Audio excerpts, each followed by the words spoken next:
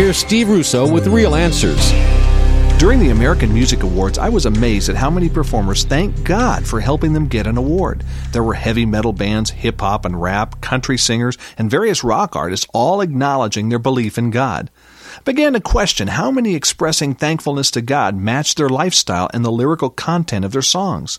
What many of them say they believe and what they are living seem to contradict one another. Their walk doesn't match their talk. Paul writes in the book of Ephesians, "For you were once darkness, but now you are light in the Lord.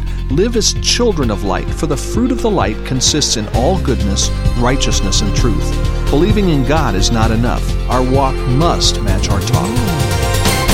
Life is complex, but the truth is simple. For real answers to real issues, log on to Steve's website, www.realanswers.com.